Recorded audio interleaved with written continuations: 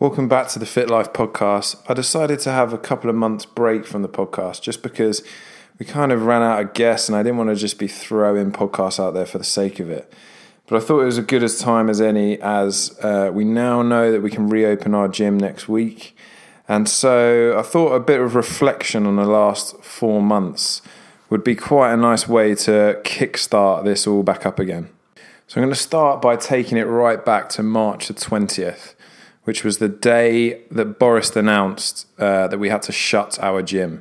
It was actually the day after my birthday, and Jess took me away on the Thursday night, which was the 19th, for a night away in the hotel without Ezra, our son. We returned completely refreshed, but we knew there was an announcement coming at 5:30, and to be honest, I did fear the worst. So I did something I don't normally do, which was turn my phone off. So at 5:25, I decided I'm going to turn my phone off and I'm just going to watch this without any interruption. And I'm so glad that I did. Even though deep down I did know what he was going to say. I knew he was going to say that we could shut. When I heard him say it, it was still really, really tough. I watched the whole announcement. I took time to take it on board without any distraction. I sat on my own and watched it and started to deal with my own thoughts. Now you need to remember at this point, we didn't even know what furlough was. We didn't know about the grants or the loans or anything like that at this point. So all we knew is that we had to shut the gym that night. We could not reopen tomorrow. So once the announcement had finished and the broadcasting had stopped, I got in my car, my phone was still off, and I went for a little drive to just think about everything that needed to be done. And so I arrived at the gym at about 7:15, and Amy and Lawrence were there. Lawrence was taking a class. There was only 4 or 5 people in the class because at that point we had already been very quiet because people had started to shelter. And it was tough. You know, I had to go in and say to Amy, that's it, we're locking up. We won't be reopening tomorrow. And I just sort of walked around the gym, took it all in, went into my little office and started writing out an email. Now on that drive, as I drove around for about half an hour getting in my thoughts, I didn't once go into panic mode. There was never a sense of panic. Luckily, I'd read this book called The Infinite Game from Simon Sinek just a couple of months before. Now, The Infinite Game talks about doing things today that are going to benefit the company or the brand in the long term. So the infinite game just simply means that you're doing it for the longevity of the company.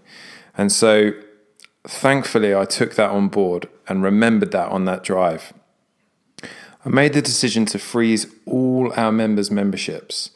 This is pretty much our total revenue. So it was a complete switch off of our revenue stream. The email read like this: the overwhelming support from members and guests since the announcement has had myself, Jess, and the staff in tears. The amount of people wishing to continue paying their direct debit has been mind-blowing. Not only is this humbling, it also shows what an incredible community we have in this area. Thank you. However, we can't accept these offers. This is a time of uncertainty for us all.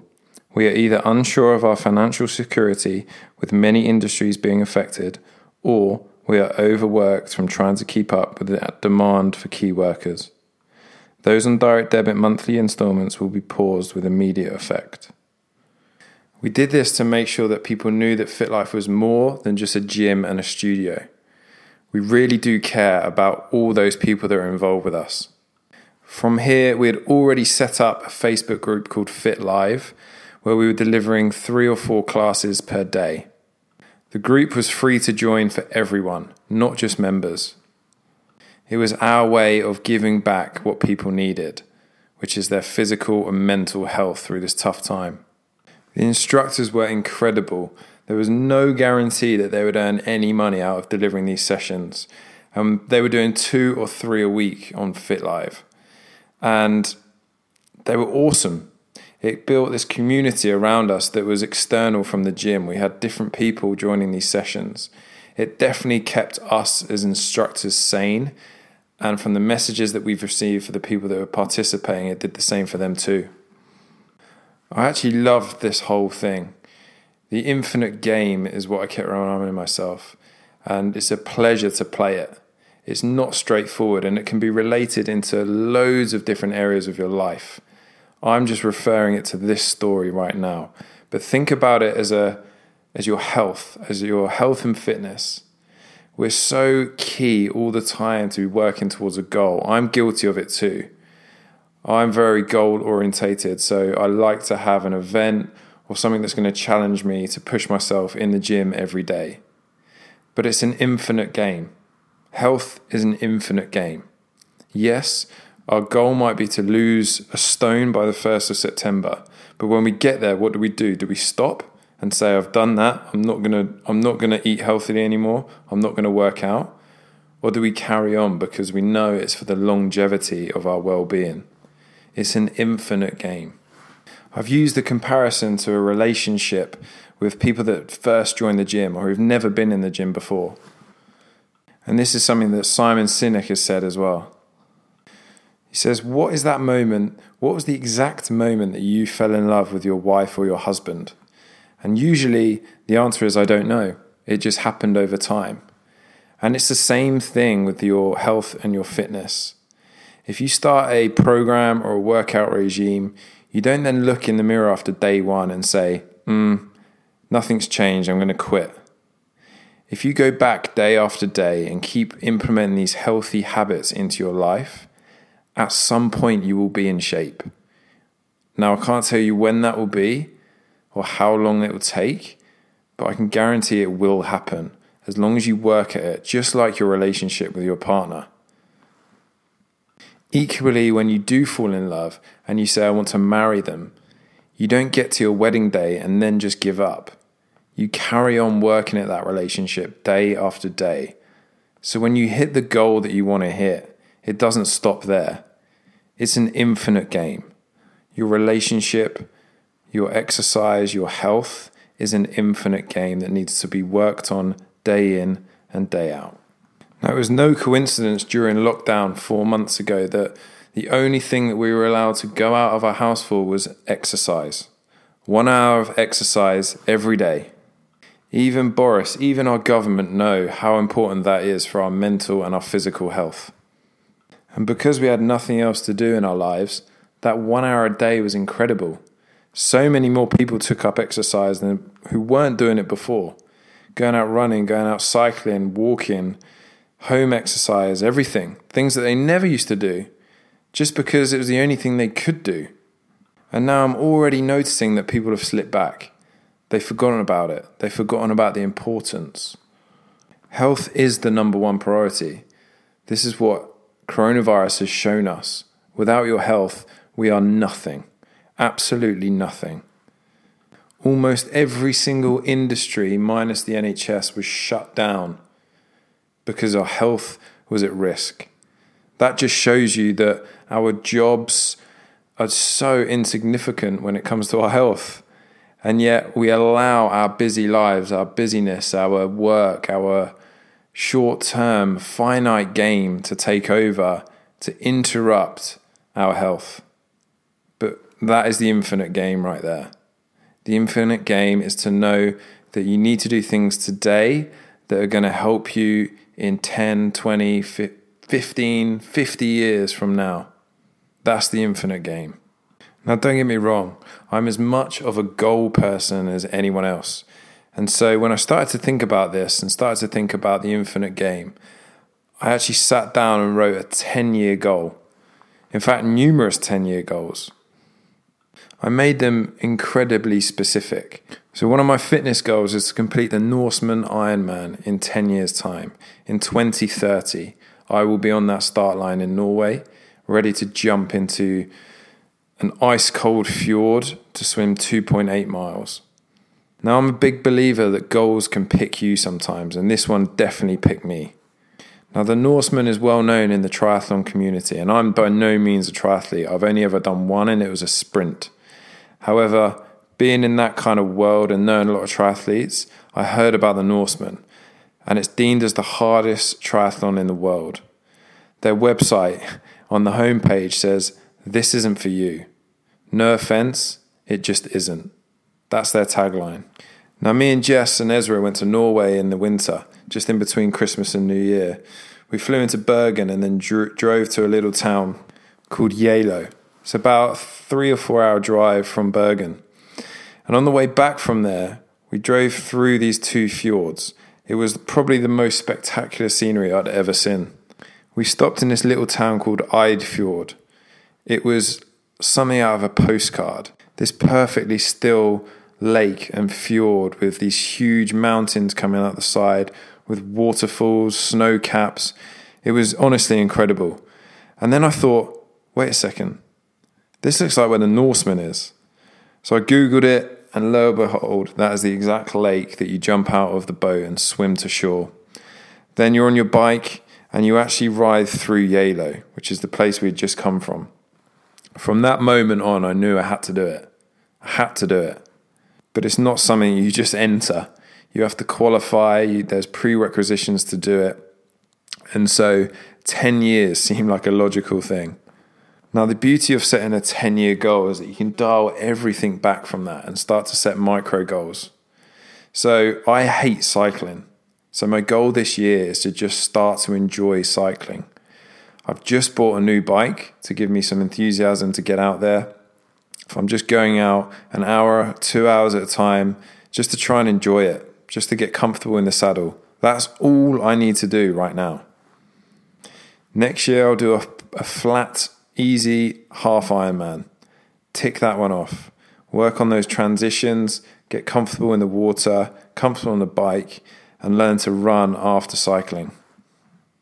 Then each year I can just build more experience, more uncomfort, more challenges that are going to test me towards that 10-year goal. Now, don't get me wrong. I'm pretty sure if I book this in next year, I could train myself to do it.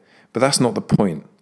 The point is I know in 2030 I'm going to be there on that start line. And I can work my way up for 10 years to get there. And equally, if I do something like this, I want my children, of which I only have one right now who's about to turn 2, I want them to be there and to know that I've done it. I don't want to have to tell them about it when they're old enough to understand. I want them to experience it and see their dad do it. So I've put it out there now. In 2030, I will be doing the Norseman Ironman triathlon. So if you are like me and you're very goal-orientated, don't try and just set small goals that can finish in September or October. Go and do a 10-year goal. But you can't just do it for the sake of it.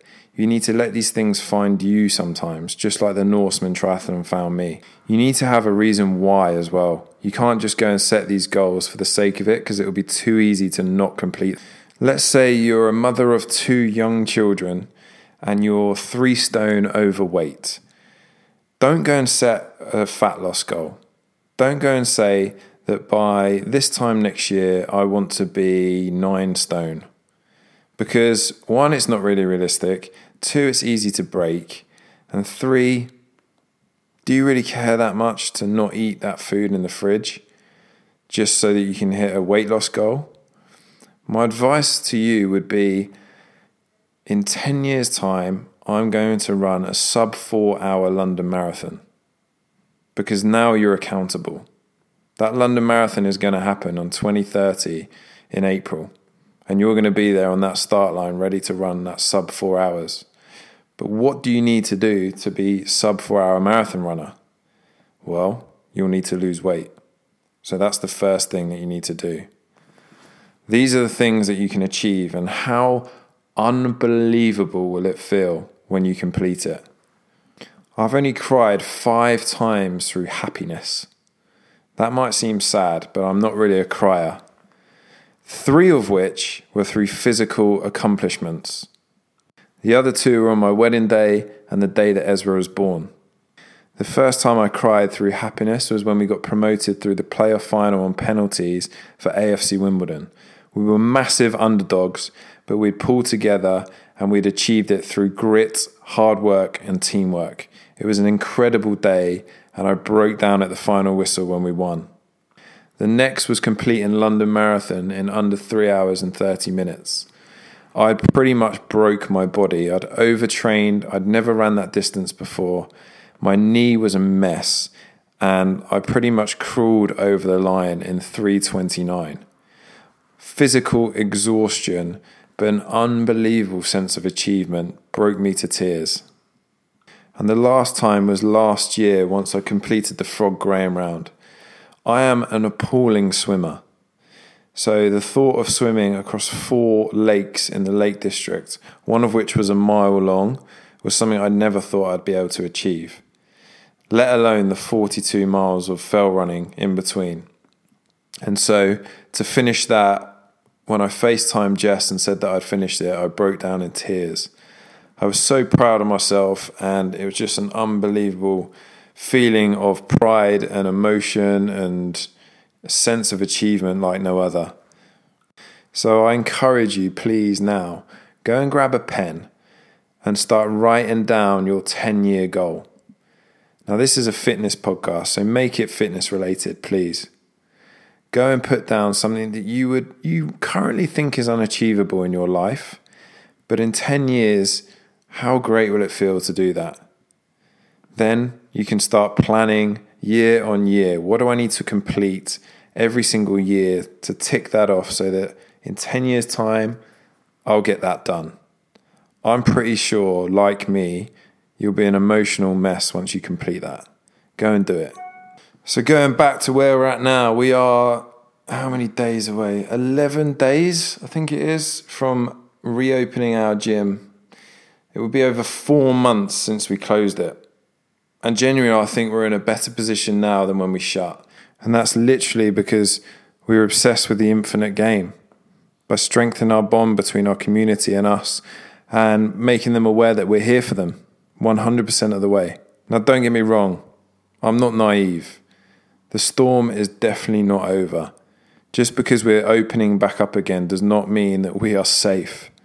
It is going to be a very testing time for small businesses out there, just like mine. We're planning to be at 60% capacity for up to 6 months. That's 60% revenue. It's going to be tough, but listen, we know we're here for the infinite game, for that 10-year goal, beyond that. So we'll ride this out. We'll learn from it. We're excited for it. And you've got to look at it like a game. There's ups, there's downs, and embrace all of them that get thrown your way. Don't look at life how it used to be. Look at it now and enjoy every moment.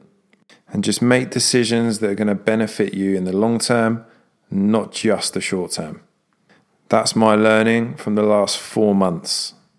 We'll be back next week with some guests on the show, so make sure you get tuned back into those. We're going to start this podcast back up as we reopen our gym.